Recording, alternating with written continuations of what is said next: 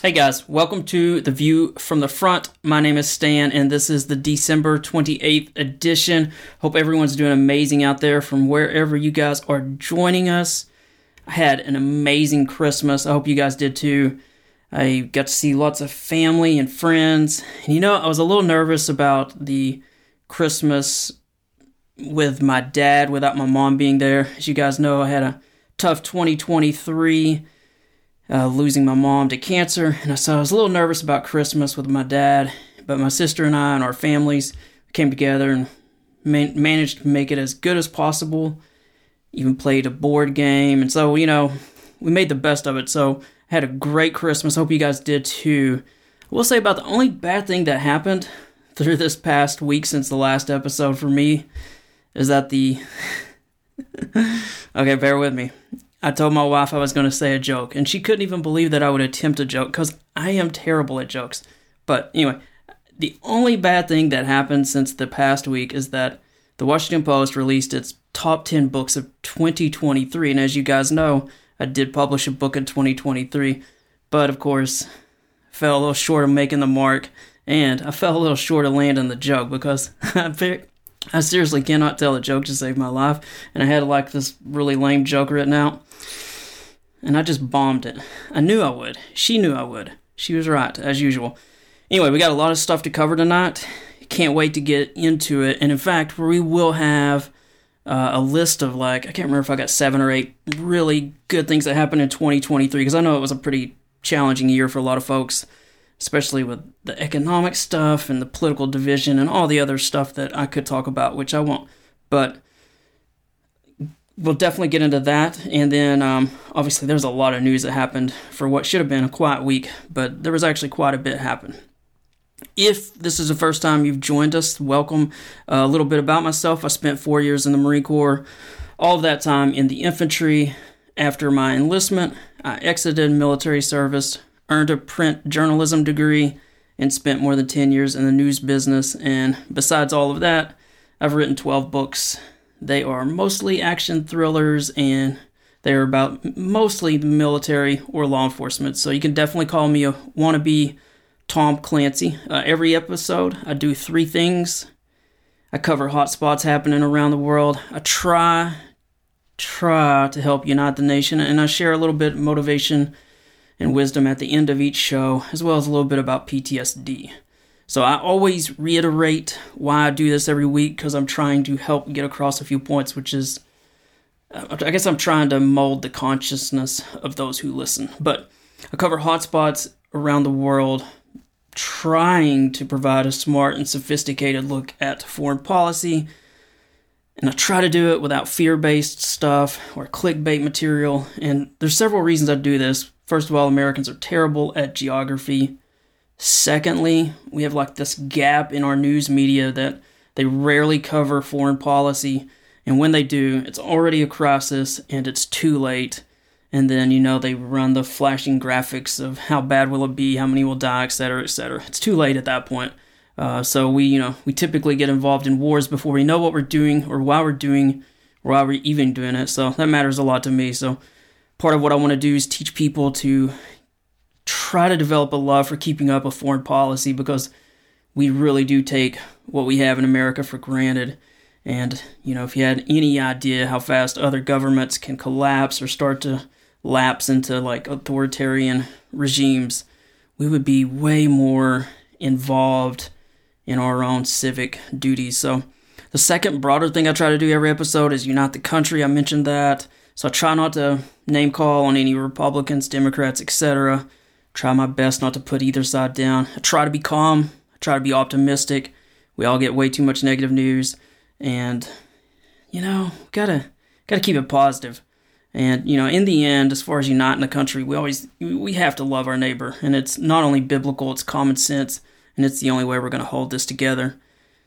So, and then finally, I always share some encouragement at the end of every single episode.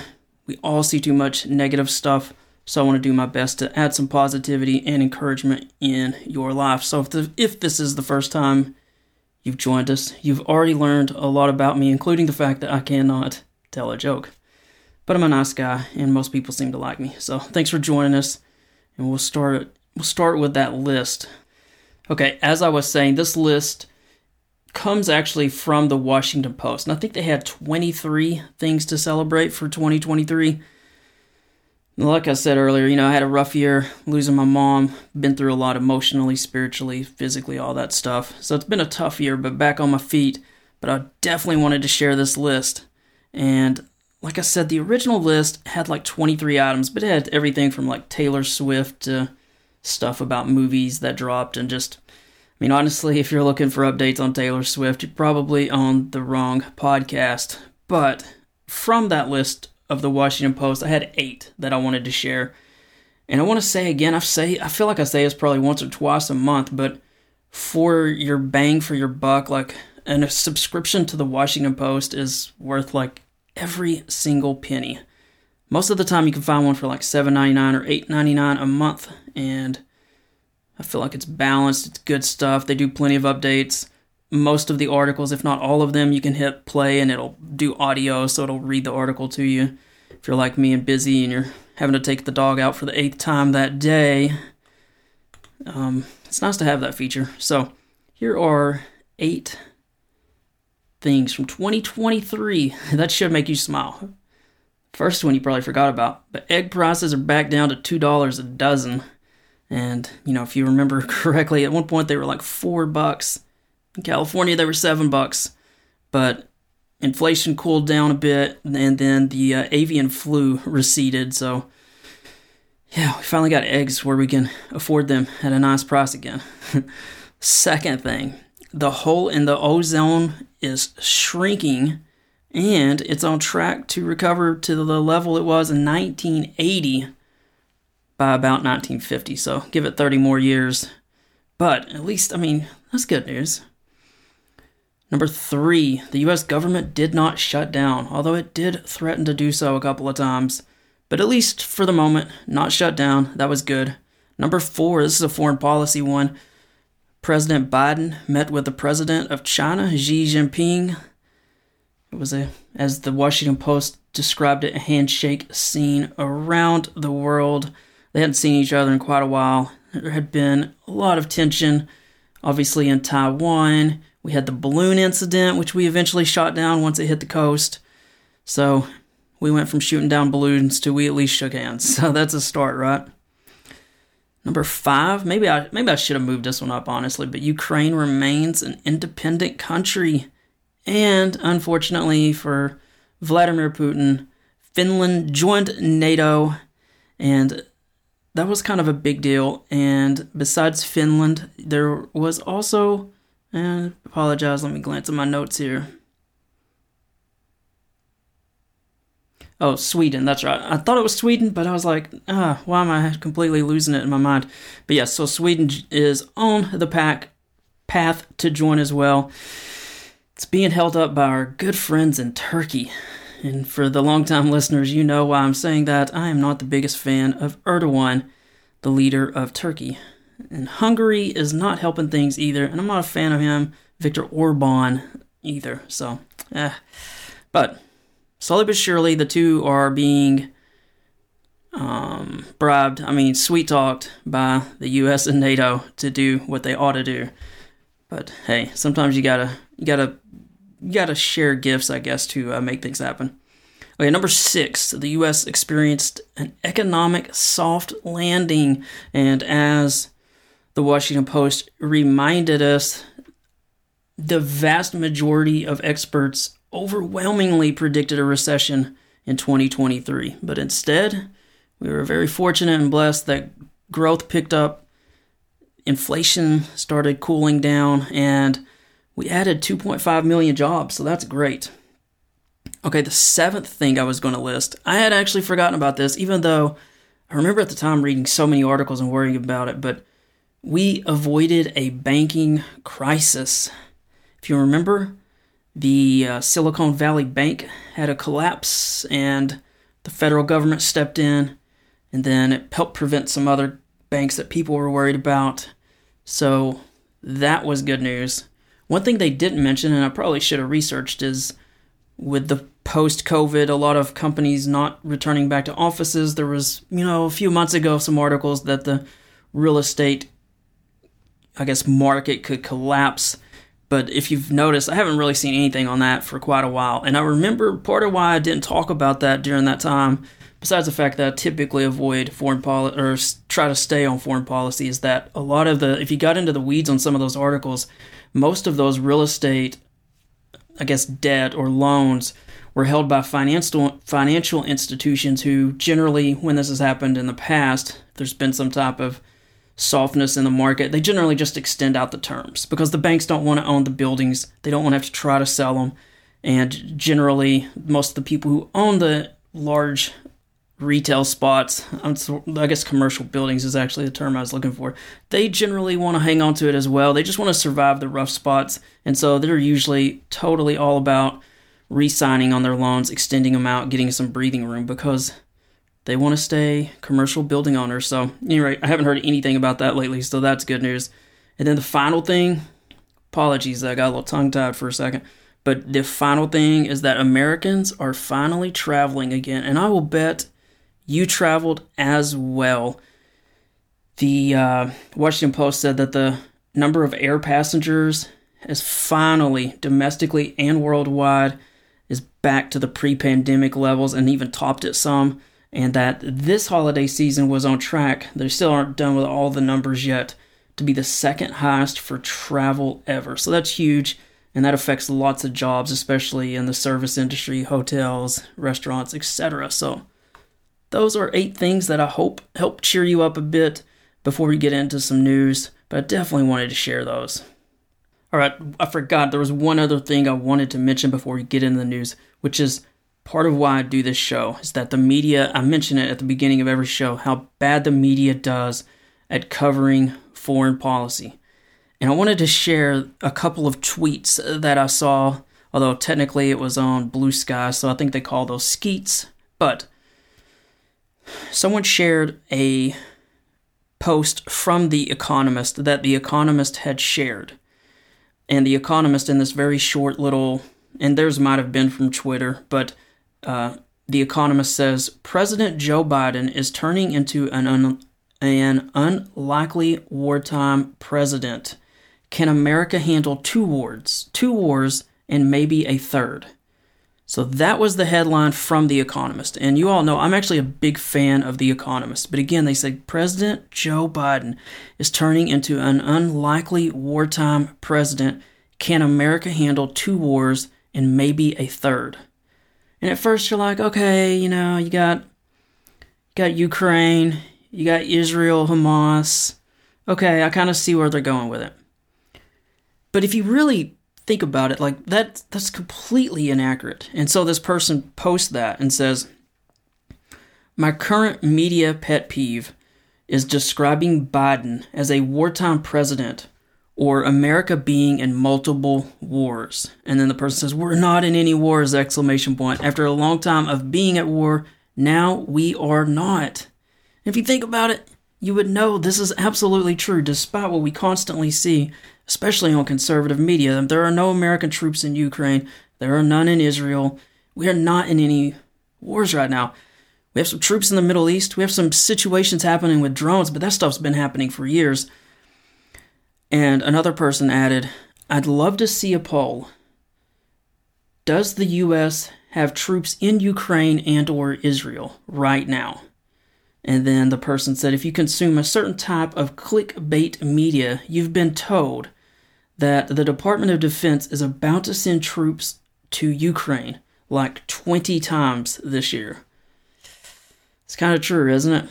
And so, just speaking from personal experience, after the initial attacks in Israel on October 7th, I had a friend, if you remember, a few days later, President Biden gave an address.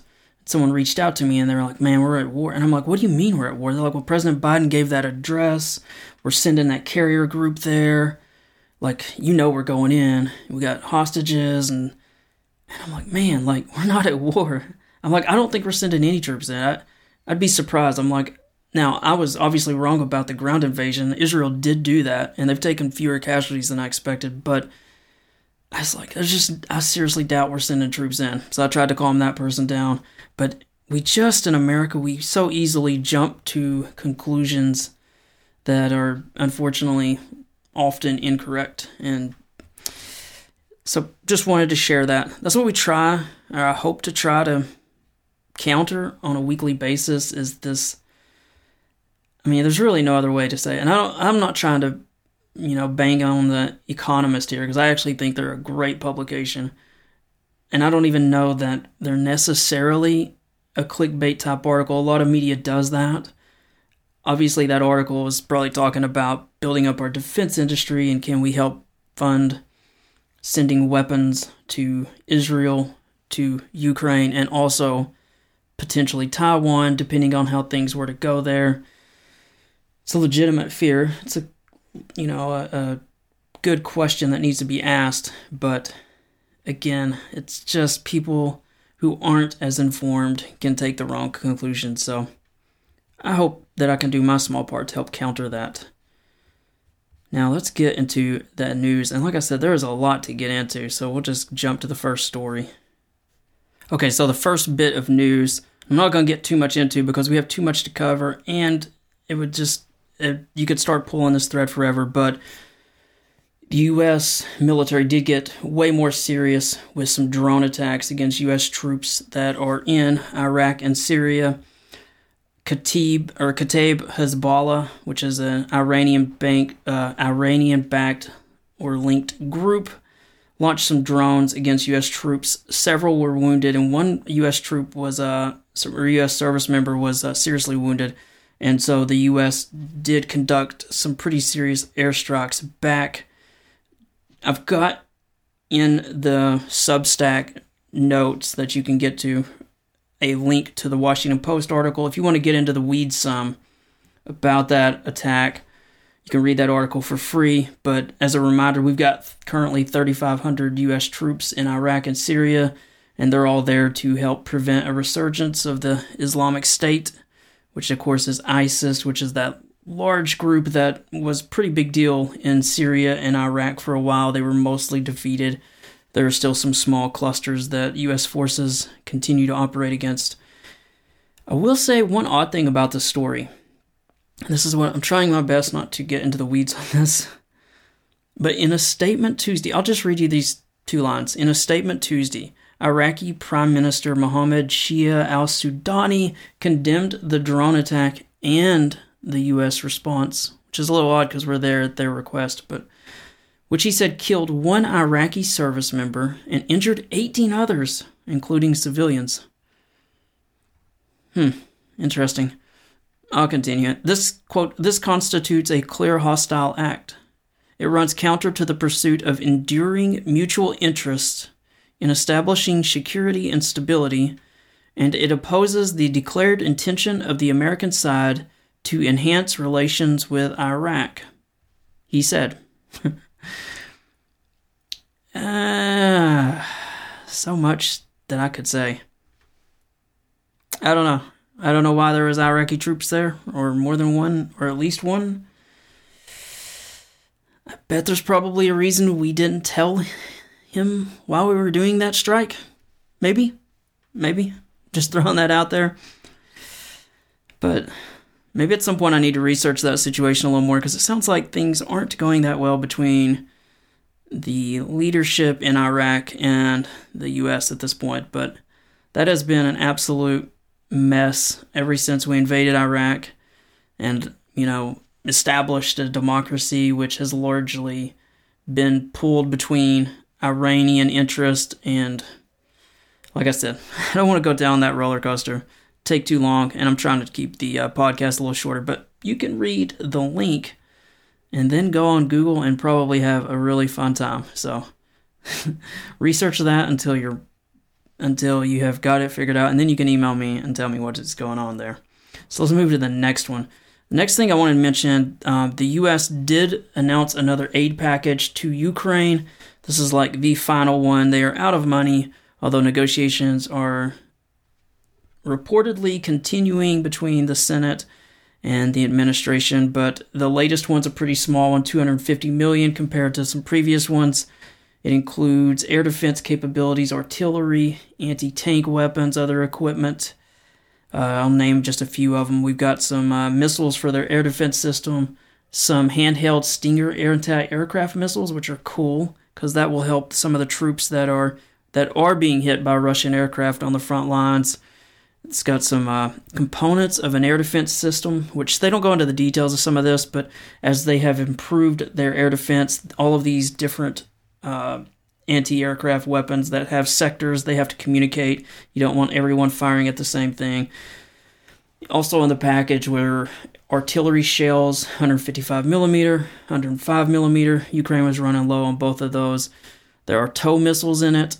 Those are anti-tank weapons that have great range. There are also some Javelin, which is like medium-range anti-tank missiles, a little bit lighter. There's also some handheld AT-4 anti-tank systems, and those are like, I promise you, I fired these things. Those are absolute last-ditch weapons. You do not want to be the one firing an AT-4 at a tank, because by then they've gotten to within 300 or 400 meters, and the AT-4 has these like pop-out sights. They're literally plastic. You slide these 2 pieces of plastic and sights will pop out. I don't know that they've ever been tested. They have limited range, and I know from firing them in, live situations on at least practice range. We took them into Albania. We didn't fire any, but I wouldn't want to be firing one of those at a tank. That's just me. So those are absolute last-ditch weapon systems for anti-tank, although infantry sometimes use them to fire at bunkers that have been suppressed as you close the distance. Also in that package were 15 million small arms cartridges, some explosive ammunition for clearing obstacles, and then medical equipment, spare parts, maintenance, auxiliary equipment, stuff not named. So again, that was 250 million. That is the absolute last amount that has been authorized by Congress. So I mentioned a couple weeks ago I had already written my 2 senators and congressmen asking them to support Ukraine aid. If you have not done so, not the worst thing you could do. It's a small way you could help.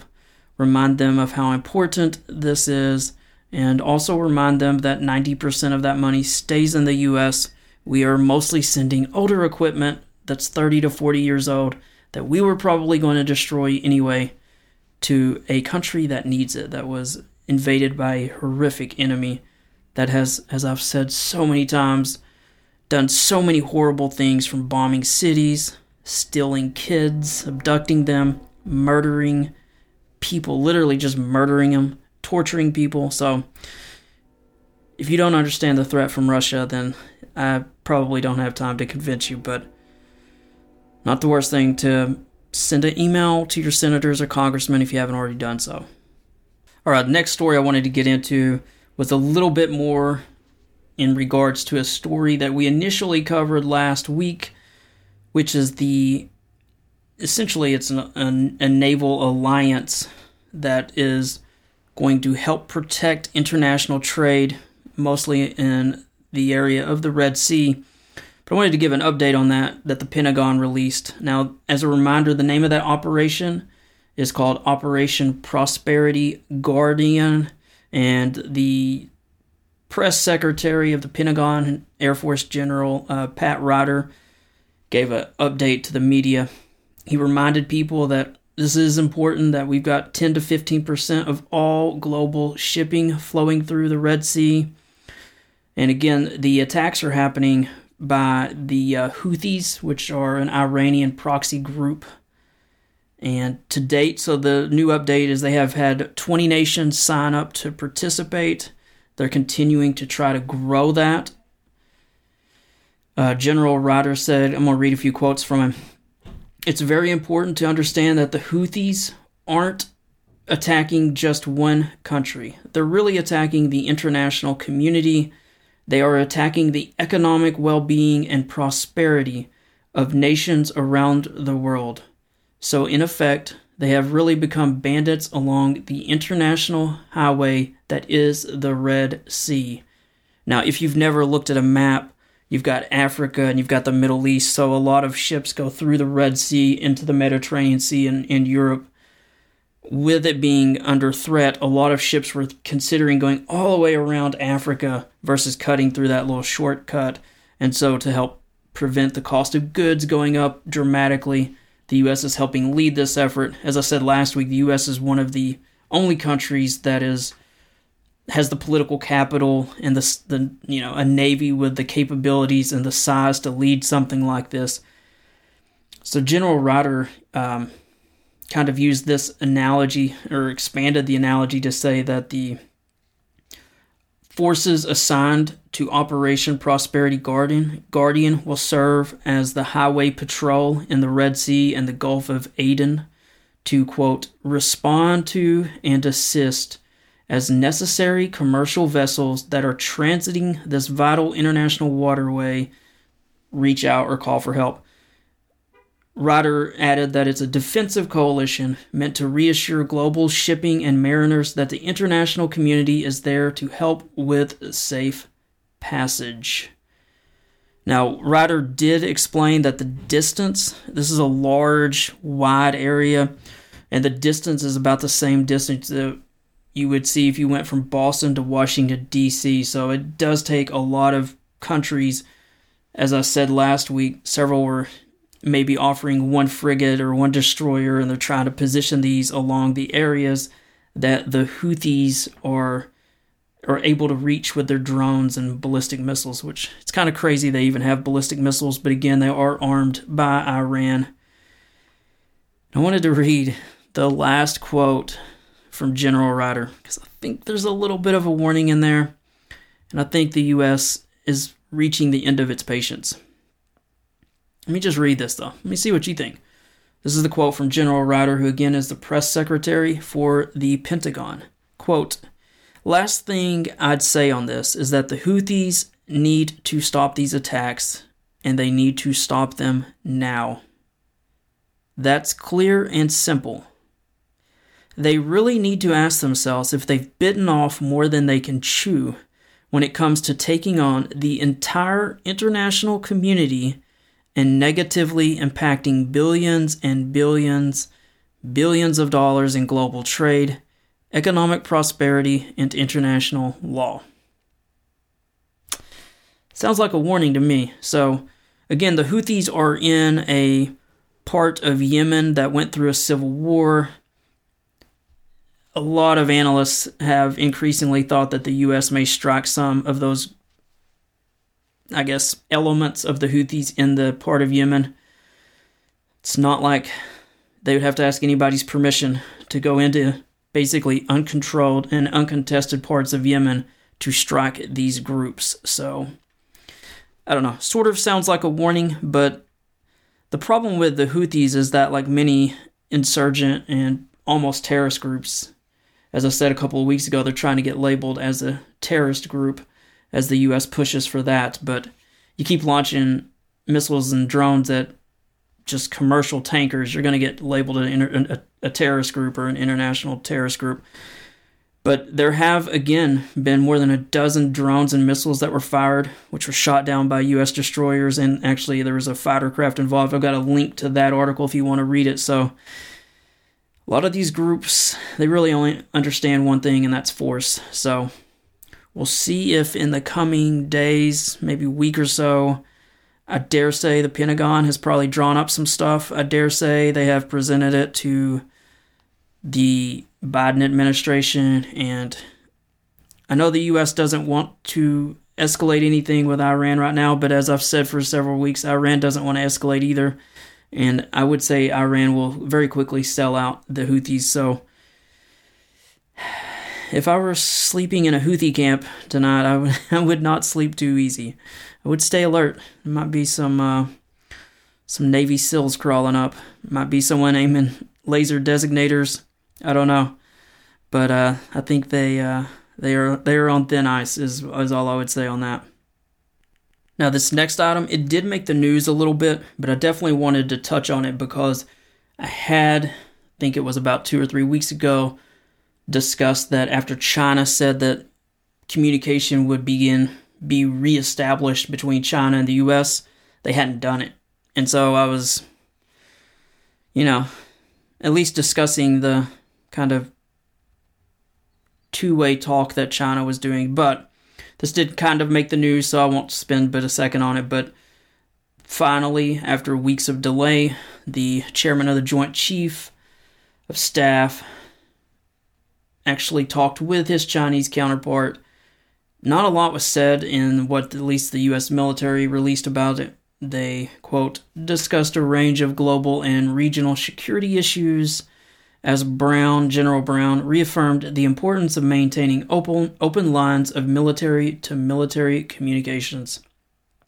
So, one quote I did like from the summary is that General Brown discussed the importance of working together to responsibly manage competition, avoid miscalculations, and maintain open and direct lines of communications.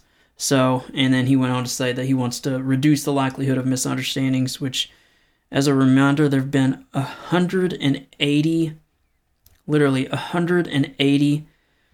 coercive and or risky air intercepts against U.S. aircraft in the region of China, mostly around Taiwan, between 2021 and 2023. So in 2 years, 180. I mean, what is that, like one every 3 or 4 days, isn't it? That's the math off the top of my head, but that was more risky intercepts than there were in the past 10 years before that. So things have definitely heated up over there.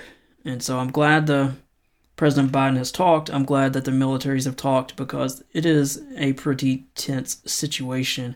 And one thing I've not gotten into in previous podcasts about that situation is that with the Soviet Union / Russia, we had about 40 years of learning how the two countries would handle those risky situations. So we knew what the Soviets would do, or the Russians now.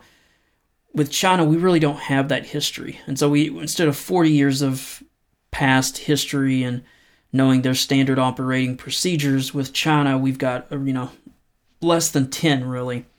And they're a lot hotter in the past few years, but there's not a long history with China being in an almost adversarial position. So that obviously makes it far more risky every time two jets fly up near each other or there's some type of intercept happening. So we will celebrate the progress. So I'm glad that they talked. Now, one other U.S. news thing that I definitely wanted to get into before we get to some news about Ukraine is that the Pentagon was saying that the military recruiting situation is looking up. I had discussed that in a previous episode. 2023 was obviously hard since only the Marine Corps and only Space Force actually hit their goals. So, a couple of interesting things from that article that I did want to just briefly mention. First thing is that only 23% of young people between the ages of 17 and 24 even qualify to join the military. And according to that news release, and I don't doubt this for a second, even fewer than that of the 23% have expressed the, quote, propensity in some of the polling they've done, but even the propensity or the possibility of deciding to enlist. So a lot of them don't even want to. One other thing, and I hadn't thought about this, is that the military is smaller and it's in fewer places, so many young people do not know anyone who has enlisted or has served, and so if they don't see these service members or hear about it, they're less likely to think of that as an option. Now, obviously, I've talked in some previous episodes about how damaging it is when anyone on the left or right attacks the military, or I know some of the cultural war stuff has been hot button the past year or two, but the reality is like we need a first-rate, top-of-the-line military that's of all volunteer force. That's like I don't even need to explain why that's important. And so anytime anyone does anything that puts that at risk, I get very frustrated. Now, a couple of things that the military's trying to do to make 2024 a better year is the Army's going to try to help recruits qualify for enlistment, so they'll work with juniors and seniors that are potential enlistees and try to get them basically in shape good enough to even join. As we know, some of the young folks, they like the computer games, and they're not in the level of physical fitness, even in the realm of where they need to be so that the Army can train them. one other thing that the Air Force mentioned, as I read through some of the notes on that article, is that they're going to have some aviation camps where young people can experience what aviation jobs might be out there and maybe get interested. So I definitely hope 2024 gets a little better because, not only do we need a good military, but when demand is low, it costs more to have the military we have because you got to have these big enlistment bonuses just to enlist or to re-enlist, and so all that stuff adds to the cost. So we need a good military. I always try to do my best to support it and to walk the company line, so to speak. Although I'm also, when the military messes up, you guys who've listened for a while know I will call them out. But honestly, I've said before, the military did a lot for me, and so I do think it's a good opportunity.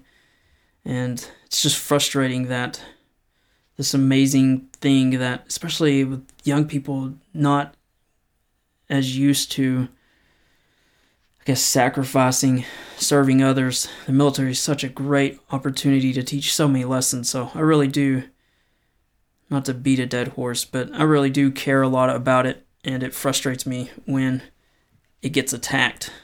And of course, weirdly, as I've said in the past year or two, it's mostly getting attacked on the right for being too woke or this or that.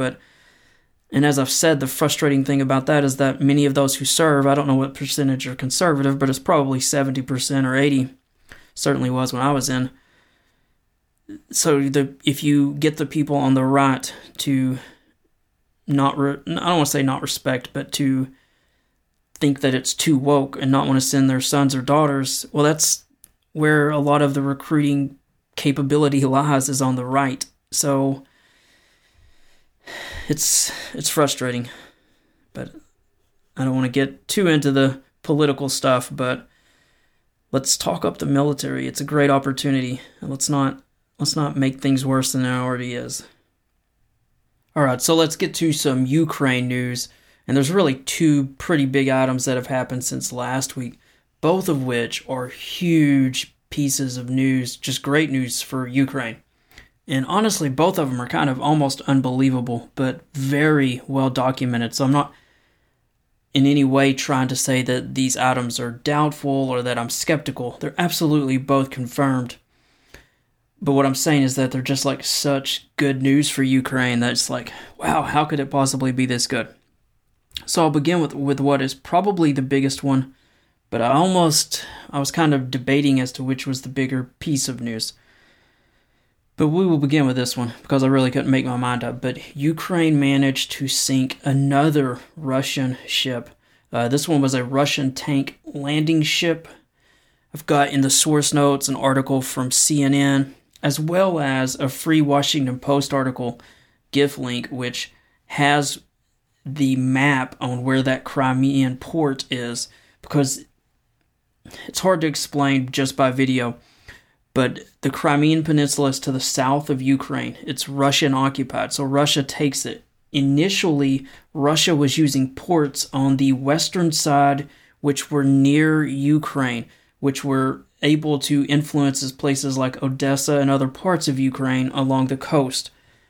As Ukraine began to push back the Russian Navy, sinking ships with sea drones and anti-ship missiles that were fired from Ukraine, Russia moved its fleet from basically the coast that was nearest Ukraine to the other side of Russian-occupied Crimea, and some of its fleet even went all the way back to Russia. So this ship was on the far side of the Crimean Peninsula, which is basically a circle. It was on the far side, and it appears that Ukraine likely used attack missiles from the United Kingdom that were provided, Storm Shadows, which were launched probably from Ukraine aircraft. And so these missiles flew a long way across the entire Crimean Peninsula, across the Russian-occupied land even before that, and apparently came in and hit the ship without Russian air defenses being able to either know the missiles were coming or to defend themselves in any way. So if you want to see a map of what I very poorly described, go to the details. I've got, like I said, a GIF link in the Substack notes. I've also got there, now initially, because Russia lies about everything. And I try not to say the word lies too often for people who make misstatements or statements that aren't quite true. But Russia seems to have crossed any threshold I have for granting them any kind of grace at all. And so I'm going to use the word lies. But initially, Russia lied and said the ship was lightly damaged. How foolish can you be? There were all these videos on social media of massive explosions and even larger secondary explosions. This ship was clearly carrying a lot of ammunition.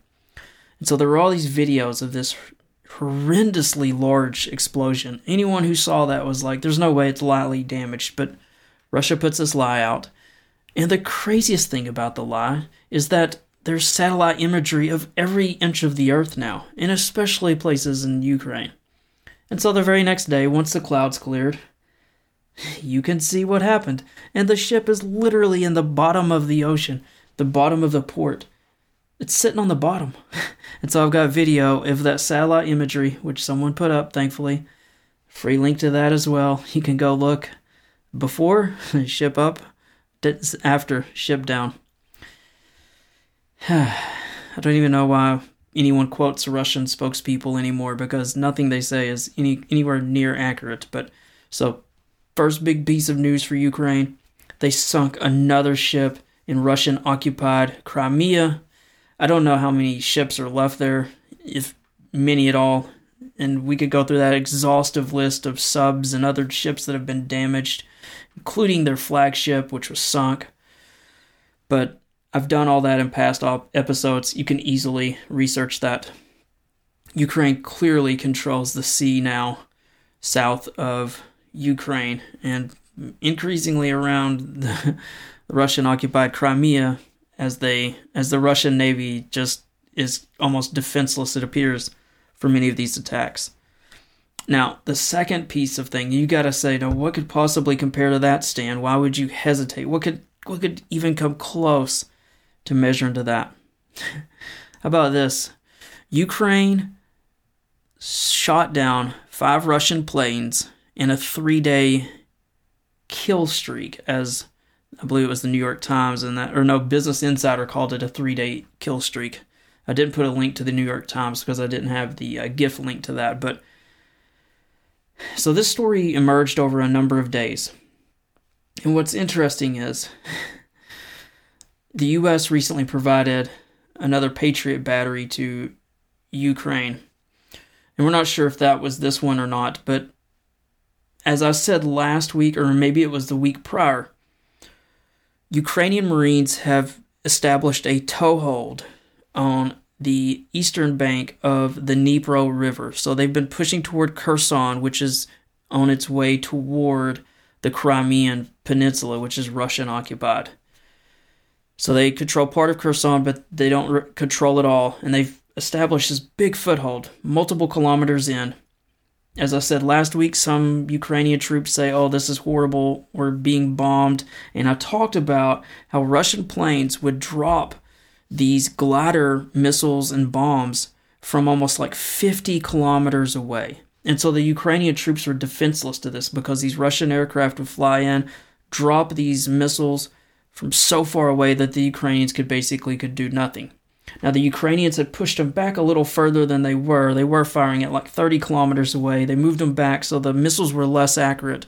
But still, if you're a Ukrainian Marine dug in, wet, soggy, marshland, it's not fun to get shot at by something that you can't fire back at. And so, most analysts speculate that a new Patriot battery was installed toward that area.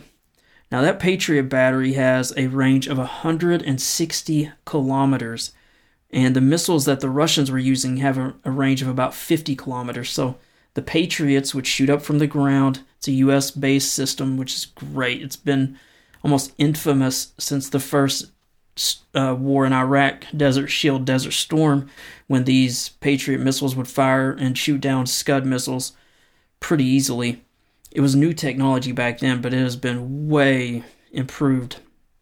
And so they have this Patriot missile system that they apparently pushed closer toward the front line, which has a long range. And clearly, it was a smart move. The Russians must have had no idea it was happening. And so this Patriot missile system just has, it just fills its bag limit for several days. So they shoot down 5 planes. And since that happened, the Ukrainian troops have not been being bombed at all. So, huge win for Ukraine. And so this might help them expand or at least reinforce their toehold or at least make it easier for those Marines that are down there. But that's pretty big news for Ukraine that they were able to further push that Russian air power back some. So again, Ukraine, story 1, they sink a ship on the far side of the Ukrainian or of the Crimean Peninsula, which is Russian occupied. So they sink a ship there, and now they've pushed back Russian air power even further. Again, these are big things. Now, there was a story that Russia took a very small, irrelevant town. Russia continues to just push hundreds of bodies of foot soldiers into a meat grinder-like offensive. They've made very small advances. They are paying for every single yard that they take. And I don't really understand what their strategy is at this point. But it's not been a good week for Russia. 1 ship, 5 planes, air-powered pushed back. Hundreds, and that is no exaggeration, hundreds, if not probably more than 1,000 plus Russian troops killed on some of these ground attacks. You can easily find videos of all of this. Now, in the Substack notes, I will put one of the analysts that is on Twitter that's pretty good, or X as it's called now, although I will continue to call it Twitter. Put in a map that gives you kind of an idea of the ranges of what that Patriot battery would have and the ranges of what these Russian aircraft would have, and also even approximate locations of where they were shot down. If you really want to get in the weeds, it's a pretty cool place that you can go in the Substack notes and see that. And they also go into the weeds a bit about how this happened, the time it took, the fighters, just kind of into some of the details. So pretty cool stuff if you want to check it out. Going to do one more story about China. We're going to do an update on that story from last week where the Spratly Islands, which are claimed by the Philippines, a treaty partner of the U.S., and also claimed by China. I mentioned that ship collision. I want to do an update on that story, and then we'll get into the motivation and wisdom section. But before we do that, got to do a quick little commercial for the show. If you love what you're listening to, you want to support, there is a way you can support the show. Obviously, we don't have ads or anything like that, but you can help support the show by signing up for $5 per month. You can subscribe either through Substack or Patreon. You can find those details in the source notes, but no pressure to do that. Just if you want to help, it would definitely help, and maybe I can spend more time and make the show better. I'm just like almost everyone listening, working a full-time job, so this is something that's kind of a hobby and a calling, and that I would like to grow into something bigger. One day at a time, though, right? I do appreciate all those who have subscribed, and as I try to say every week, you can come and go as you please. I don't keep up when people leave, so it's partly because, I'm an optimist. I don't like bad news, so I get a notification if someone signs up, but I have the notification set up so that when you leave, I don't know, because I don't want to know, because it's not, I had them on for a while, and it's not cool if someone leaves, because you're like, it's going to pieces, and in my mind, everything's worst case anyway. And so, if one person were to unsubscribe, despite the fact that I have many subscribers, I'm like, and then I worry about, what did I do wrong the last show? Did I fumble too many words? Did I say something stupid? Did I offend someone? I try my best not to offend people. No one overthinks things more than me. I promise you that. So, but again, you can come and go as you please. I appreciate everyone's support. So let's get to that China story. Let me get my notes pulled up here. Okay, so as a reminder, last week we talked about how there was a collision and one of China's Coast Guard ships, in a, quote, unprecedented escalation, collided with a resupply small convoy from the Philippines, which again, we've had a mutual defense treaty with for 70 years. It goes back to 1951. So this was kind of a big deal. As I said back last week. It's kind of like Fort Sumter, which helped start the Civil War in the U.S. I mean, if you can't resupply an outpost, you're pretty quickly going to end up in a conflict. So I definitely wanted to update that story. And you would think there would be dozens of articles, maybe CNN and the others would finally get in the act and cover this story. And there's nothing. 10 minutes before the show, looked everywhere I could for news, nothing. Halfway through the show, I had to take a break. I'm like, let me check, make sure. Nothing. No stories, no articles, no news. Nothing. And the crazy thing is as I said last week, the Pentagon itself did a briefing, released a press release. The Pentagon, this bastion of secrecy, this, you pesky reporters, don't bother us, put out a news release like, hey guys, something's going on with like this treaty partner of ours with China. Might want to cover it, might want to pay attention. But no, we got Christmas coverage and Taylor and Travis Kelce and everything but anything that matters. So I did some more research on it just to get a better idea of what's going on. Now maybe that convoy that did get through, thankfully, got enough supplies there that this won't be an issue for a month or two or longer. I'm not sure. Maybe there was some type of, compromise reached through like the U.S. State Department negotiating something with China. Maybe there was a backroom deal like, hey, you guys seriously got to let off because we announced it to the public. And like, if you mess around again, we're going to move a U.S. ship down there, which I don't believe a U.S. ship has been in that area since the last article I saw was like July-ish. So we haven't sent a U.S. ship down there in a while, even though it is an international zone. So they're allowed there. China always gets mad when we send ships down there. Again, it's claimed, these Spratly Islands are claimed, or this particular one is claimed by the Philippines and by China, clearly. But I did some more research on it, and I'm like, why are these so important? And I need to somehow get across to people why they're so important as a way of trying to inform my audience a little better. So this is just some information I found with some quick research, so I'll read a couple of things. Although not large, these small islands and atolls, but although not large, reserves of oil and natural gas have been found in the area. It's also a commercial fishing ground.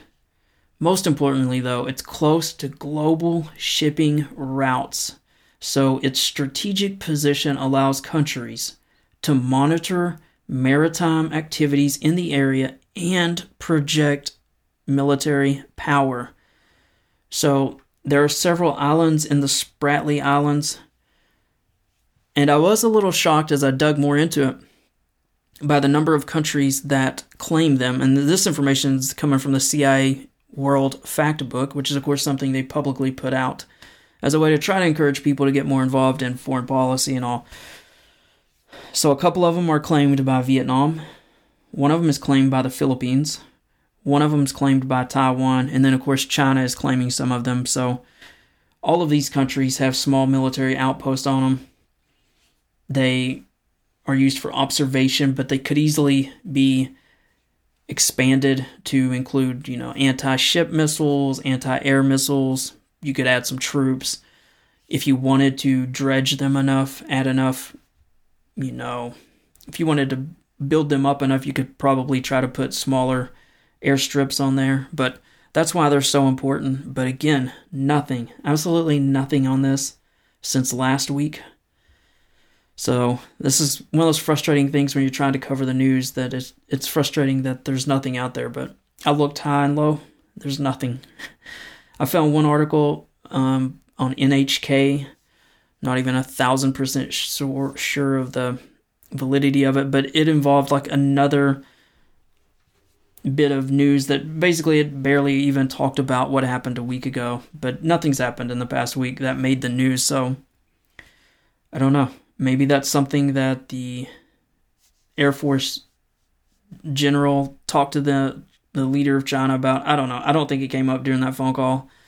I'd like to think it did, but I don't think they're even to that point. So this is one of those deals where it's just that continued level of friction and lack of communication between China, America, the Philippines, and a lot of those countries there, where there's just a lot of uncertainty, and that leads to increased tension and increased chances of something happening. So I will say, as I was studying the area after not finding any news, I really wanted to get a better idea exactly where the islands are, even better than I knew last week.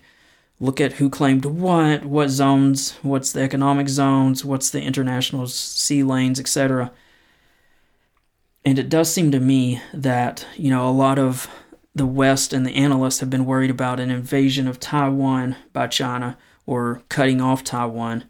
But if you look at it, it just seems to me like these islands or some of the smaller things will be more likely flashpoints, because it's not like you're going up to the brink of attacking or invading Taiwan. It's, hey, we're fighting over these reefs, literally reefs or small islands that have we're talking, some of them are like 2 to 4 kilometers in size. They're very small. You could barely put a neighborhood in there. And so it would be easy to create some type of friction or conflict around these areas. And most people in America who have no idea even where the Philippines are, much less where the Spratly Islands are, would probably shrug and say, who cares, let China have them, or why are we getting involved there? And so that, I think, is something that China could try to continue to exert their influence in the coming months and year or so ahead. So we'll keep an eye on it. If something breaks on it, I definitely will cover it. As I've said before, another reason to sign up for the Substack, and again, this is just, you can do it for free, but if anything big breaks, I have in the past couple of years I've been doing this, if something big happens, I start just shooting out emails. I don't always have time to record the podcast, but if you want to stay in the know, there's worse things to be signed up for than a free email from me. So definitely do that if you haven't already done that. All right, so let's go from there. Let's go to the motivation and wisdom section, which is, according to some people, the best part of the show. And I don't even know if I disagree. Definitely one of my favorite things to do. All right, so this is the motivation and wisdom section. I share these every week because I think all of us could use a few words of encouragement. And let's be honest here, you matter.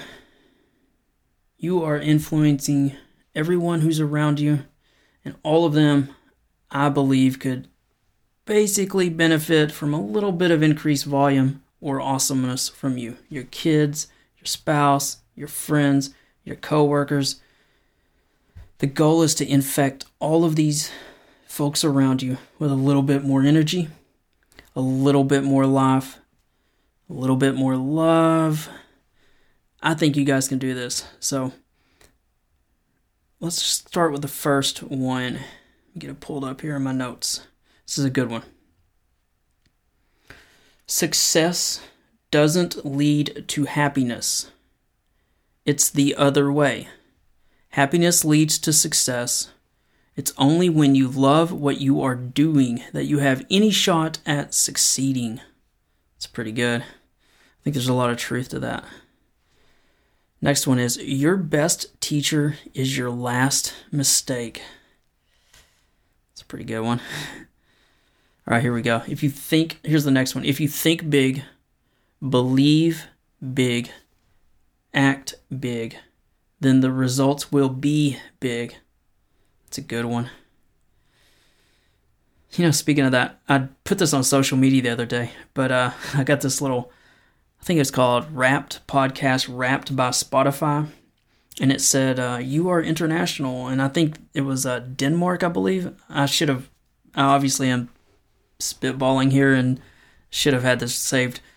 But I gotta be honest, like in your mind, you know that a podcast is, quote, international, but it doesn't really hit you that like someone outside of the United States might actually listen. And so to see those numbers, and I'm sure it's because I cover Ukraine, but it was like mind-blowing that people literally that I'm potentially looking at right now are in Denmark or other parts of Europe listening to this guy who's just a nobody from East Tennessee in the southern part of the United States.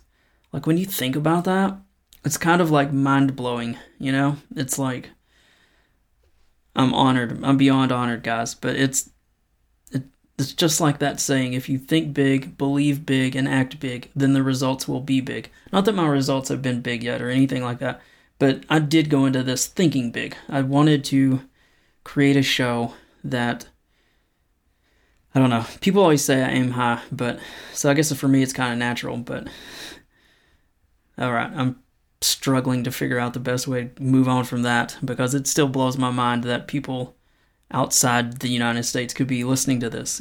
Although I think I knew and wanted military service members. I know how lonely I felt in Okinawa. I guess lonely isn't exactly the word. I did feel lonely. I felt a lot of distance from my family and friends. But I mean, I had all my Marine buddies, but I felt, I guess, disconnected is the word I wanted to use. So I thought, I did imagine that like this podcast would reach service members and help give them a little bit of back home, so to speak, while they were gone. But it still blows my mind to think that someone in Denmark, and there are other countries listed, but the people there are listening. But all right, here's the next one. A man is great, not because he hasn't failed. A man is great because failure hasn't stopped him. And that is a quote from Confucius. All right, here's another good one. Self-belief propels one to action. Action leads to progress. Progress builds confidence. Confidence reinforces self-belief. This sets consistent, long-term discipline in motion for a grander or larger achievement. That's a good one, isn't it? I'm going to read it one more time. So self-belief, so you got to believe in yourself, propels one to action. So then you take some steps. Actions lead to progress. So you take some steps, you probably get knocked back a little bit, but you begin to make progress. As you make progress, progress builds confidence, right? Obviously, confidence reinforces self-belief, and this all creates long-term discipline and puts it in motion for a grander achievement. It's pretty good. Pretty good. All right, I'd like to read a few from the Bible. All right, here we go. The first one is from Proverbs chapter 11, verse 27. He who earnestly seeks good finds favor. It's pretty good. He who earnestly seeks good finds favor. All right, here's the next one. My soul clings to you. Your right hand upholds me. Should have said this was from Psalms chapter 63, verse 8. My soul clings to you. Your right hand upholds me. Let's do two more.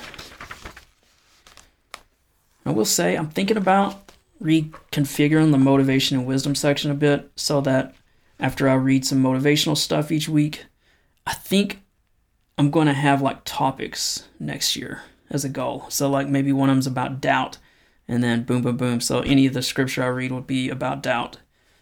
Maybe the next section will be, I don't know, whatever those are. Thinking about it? All right, so here's the next one from Romans chapter 15, verse 13. May the God of hope fill you with all joy and peace as you trust in him, so that you may overflow with hope by the power of the Holy Spirit. Again, it is may the God of hope fill you with all joy and peace as you trust in him, so that you may overflow with hope by the power of the Holy Spirit. Here's the next one. Keep me as the apple of your eye. Hide me under the shadow of your wings. That's from Psalms chapter 17, verse 8. Keep me as the apple of your eye. Hide me under the shadow of your wings.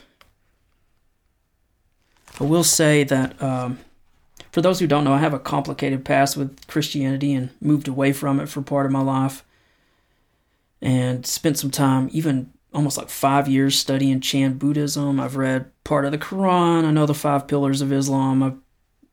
Like I said, when you have a complicated past with Christianity, you study all the religions because you're trying to find what's right for you. And then obviously restarted my faith journey about a year ago. But I did want to mention that if any of the faith stuff interests you at all, I'm obviously not a very pushy person, but I do have a faith journey kind of blog, you might say, but it's basically another Substack that I just talk about my faith journey. And obviously, if you're interested in that, I'll put a link on that to that in the Substack notes so that you can find it. I've actually got the reason I bring this up is I've got a post I'm dropping probably tomorrow, maybe Friday. I'm mostly got it written, but I talk about how, like, all the ways that the Bible has strengthened me this past year. It's hard to explain, and I'm certainly not going to try to in 10 or 15 seconds. But I'm just saying that if you want to sign up for that, you can read more about that in depth. So since that one verse mentioned basically strength and hope and all that, I thought I would mention that. So there you go. I mentioned it, and I will put a link in the notes. Okay, as you long-term listeners know, I always like to end with this one. Be the reason someone smiles. Be the reason someone feels loved and believes in the goodness of people. I think that's a great goal to have. As I like to say, regardless, actually this will be the first time I say it, but I've always kind of hinted to it, but regardless of your faith, be a decent human being, love your neighbor as you love yourself, do unto others as you would have them do unto you. So thanks for joining us on this episode. I hope you are proud of our great country. I know it's not perfect, but I still am very proud of it, and I hope you are too. As you go through this week, remember it is very easy to be divisive, to argue with people about politics, so anyone could do that. Most people do, but I want to challenge you to be a unifier. I want to challenge you to show love. If someone says something political that offends you, just let it go. You're not going to change someone's mind, so instead show them love. Ask them how their family is doing. Ask them if there's anything you can do for them. You can even say, I love you, brother, and we may not agree, but is there anything I can do for you? Because only love is going to lead us out of this division and into some form of unity. Only kindness is going to put out the fire of hatred. So my challenge to you is be like a wet blanket. When their fire is raging hot, you wrap it up, you help put it out, you help lower their temperature. So often on social media, most people just name call or they re-escalate or they're like, you're an idiot, or go read this link. It doesn't work. It hasn't been working for 5 years, 6 years, 8 years, ever how long all this social media mess has been happening. You got to be the opposite of that. So show them that someone from the other side isn't some horrific person that wants to end their way of life. That's all they hear all day long on TV and radio. So don't be like that. Remember that most Americans are good. And then I like to finish with just a word or two about those struggling with PTSD. So, as I say every week, veterans are 57% higher risk of suicide than their peers at the same age of those who haven't served. But I also know that it affects more than just veterans. We all can get in some really low spots in your life. So just remember it's a season. It's just a valley. If you're having serious issues, call 988, select 1. Again, it's call 988. I can't talk. Does it sound like it's 11:30 at night and I'm tired? Because that's what it is. Call 988 and select 1. Or you can text 838-255. You could talk to a Veterans Crisis Line responder anytime, day or night. So normally at this point, I go into this long spiel about PTSD, those who are having negative thoughts. But frankly, it's 11:30 and I've got about an hour of editing to do. And my wife is probably on the verge of thinking about killing me at this point anyway. So if you're seriously having any issues, check out last week's episode toward the end or the week prior. I go really into the weeds, and I bet there's a message in there that can reach you. I hope it can. That's what I want to do. I just don't, unfortunately, have the time to do that. So as I say every week, though, don't you dare give up. You matter. And I usually probably break every rule in the book about talking to someone who does PTSD, but I do say, and I'm not afraid to say, do not make your family plan your funeral. It's freaking horrible. Don't be that person. Don't make them feel guilty. that they didn't reach out to you or that they couldn't reach you. So do not do that. It's just the devil trying to wear you down. If you have any issues, seriously check out last week or the week prior. I talk about it every week. If you're doing well, I got another challenge for you. Reach out to someone you haven't talked to in a while, especially if they're a military vet. There's a good chance they're hurting, even if they say they're good. And I like to remind people that it says in the Bible, in Ecclesiastes, that a person alone can be attacked and defeated. Two can stand back to back and conquer. And then it goes on to say that three are even better, for a triple braided cord is not easily broken. So, just as that verse says, we all serve as the hands of God. If you're doing well in life, reach out to someone, check on them. If you're struggling, again, you can listen to previous episodes, the last two especially, or you can call the Veterans Crisis line, 988-SELECT-1, 988-SELECT-1. I always say, or you can fall to your knees, reach out to God. You can find Bible apps. God wants to talk to you. I promise you. He's probably been trying to run you down. All right, so as a final reminder, you can reach out to me anytime. I try to put this in every weekend, but my email, easy to find, authorstanrmitchell@yahoo.com. Again, authorstanrmitchell@yahoo.com. You can find it in the source notes. You can say hi, you can vent, you can send news tips. You can say, hey, I'm from Denmark and I'm one of the people you saw. That would make my day. I love all you guys, but never forget that God loves you more. I will catch you next week. You've been listening to The View from the Front. My name is Stan, and I am out. See you guys.